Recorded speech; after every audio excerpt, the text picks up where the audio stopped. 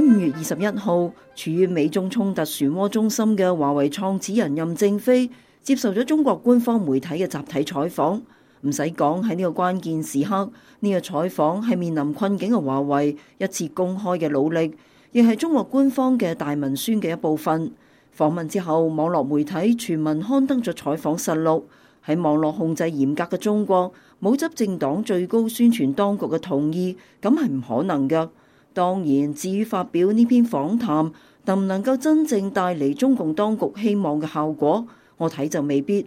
中國讀者對任正非喺採訪當中表達嘅觀點基本正面。我睇咗任正非嘅講話之後，對任正非嘅視野、胸懷、格局同對世界趨勢嘅把握感到佩服。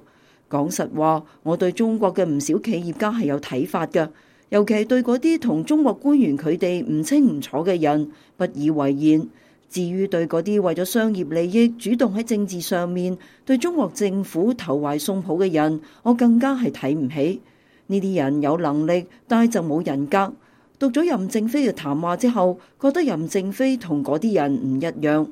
被夾喺美國同中國全面衝突嘅中心地帶，任正非同華為無疑係不幸嘅。至於咁樣嘅不幸係特朗普造成嘅，定係習近平造成嘅？每個人嘅立場唔同，觀點亦就當然唔同。從女兒孟晚舟喺加拿大被捉開始，任正非被逼走到去聚光燈前面，多次接受記者訪談。從第一次訪談時候嘅冷靜，到隨後嘅激烈，直至到最近一次訪談嘅觀點再平衡，我哋對任正非承受嘅嚟自各方面嘅壓力感同身受，除咗佩服，仲有一份同情。講實話，我對任正非講過嘅有啲說話係唔相信嘅，例如佢曾經話過佢能夠拒絕中國政府嘅不良指令。我唔認為華為能夠做得到，亦唔認為任正非做得到。至於華為嘅有關部門係唔係盜竊過美國嘅科技，我好期待華為同美國有關當局通過公開嘅法庭舉證同辯論，讓真相大白。我寧願相信任正非唔係一個主動作惡嘅人。至於佢曾經被逼做過啲乜嘢，任何了解中國政治環境嘅人可能會對佢有一啲理解同同情。有人話網上面出現嘅幾乎一面倒對任正非講話嘅正面評價，一個重要嘅原因係因為任正非喺視野、知識、氣度、能力等各個方面都高於中國嘅執政者。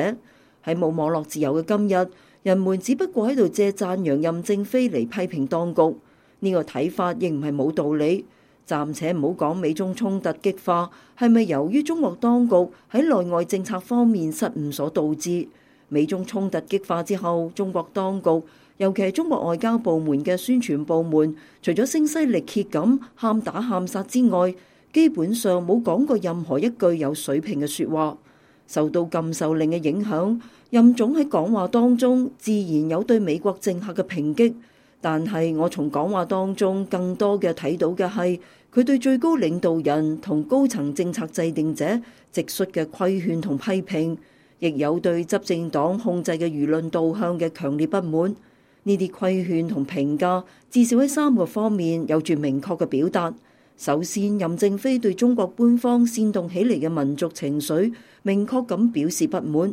鮮明咁提出咗反對民粹主義嘅觀點。咁喺當前嘅政治形勢之下，顯然係一種政治不正確。任總能夠公開表達，實屬難得。與此同時，任正非仲對最高當局不切實際咁強調所謂自主創新嘅做法表示咗保留。佢不斷強調要學習世界上面一切先進嘅東西，要企喺巨人嘅肩上面攀登。尤其係明確咁批評片面強調自主創新只不過係一種有害嘅空談。聯想到冇幾耐之前，中國最高領導人喺不同場合轟動咁提倡自主創新口號，以抗衡美國。人們唔能夠唔對任正非嘅冷靜、客觀同直言多一份敬佩。除咗呢啲之外，任正非喺講話當中亦都批評咗中國唔尊重知識分子嘅過去，抨擊咗眼下喺大學同研究機構普遍存在嘅膚淺風氣，